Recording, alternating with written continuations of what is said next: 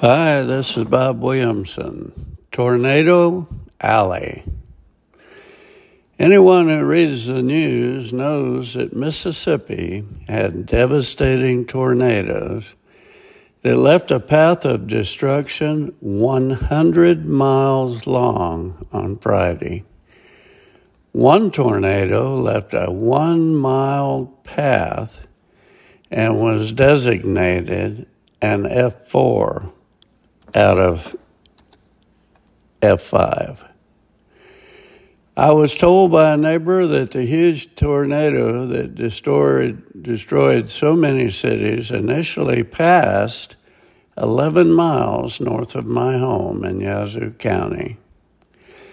Oddly, after all the devastation on Sunday afternoon, the weather cleared and was sunny and bright.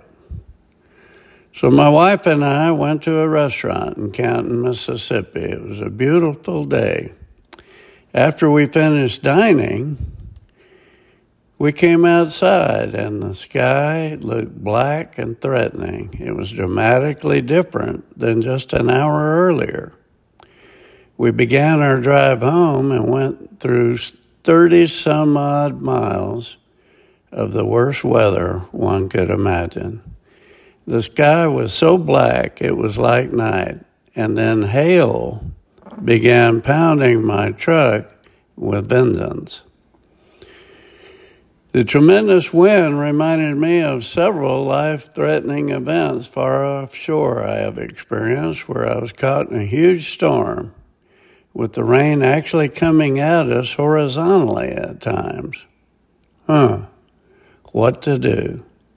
There are no overpasses on this road, and stopping made absolutely no sense. I just decided to slow down but keep moving toward home. It's funny what you think of at times like this. I was beginning to think that this may be the end of us. My wife was obviously afraid, but I was strangely calm.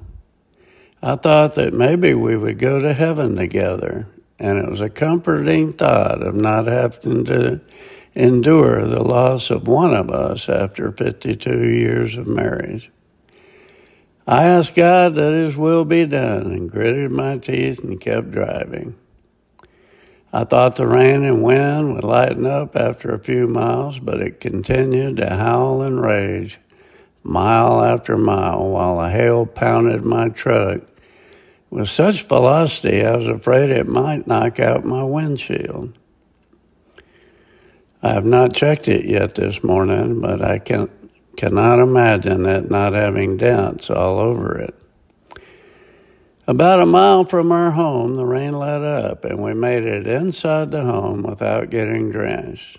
Almost as soon as we got in the house, the lightning and rain resumed with renewed wicked punishment.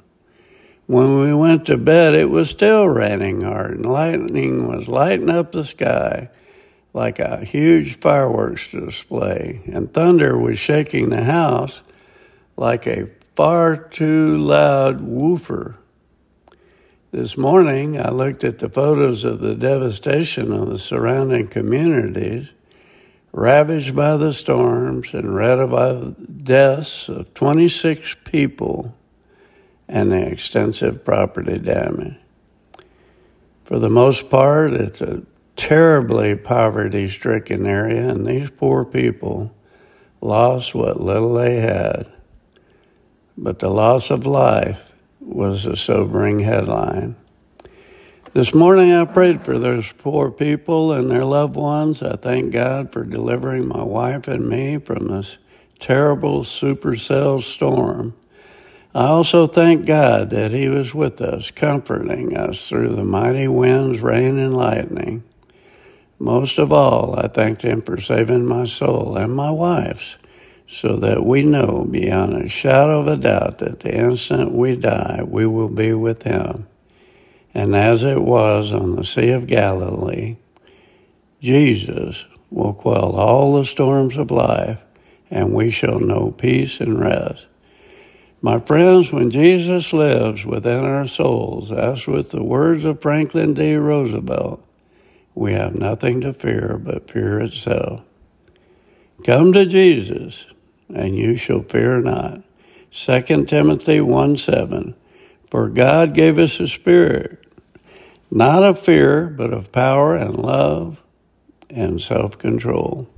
This is Bob Williamson. Thanks for listening.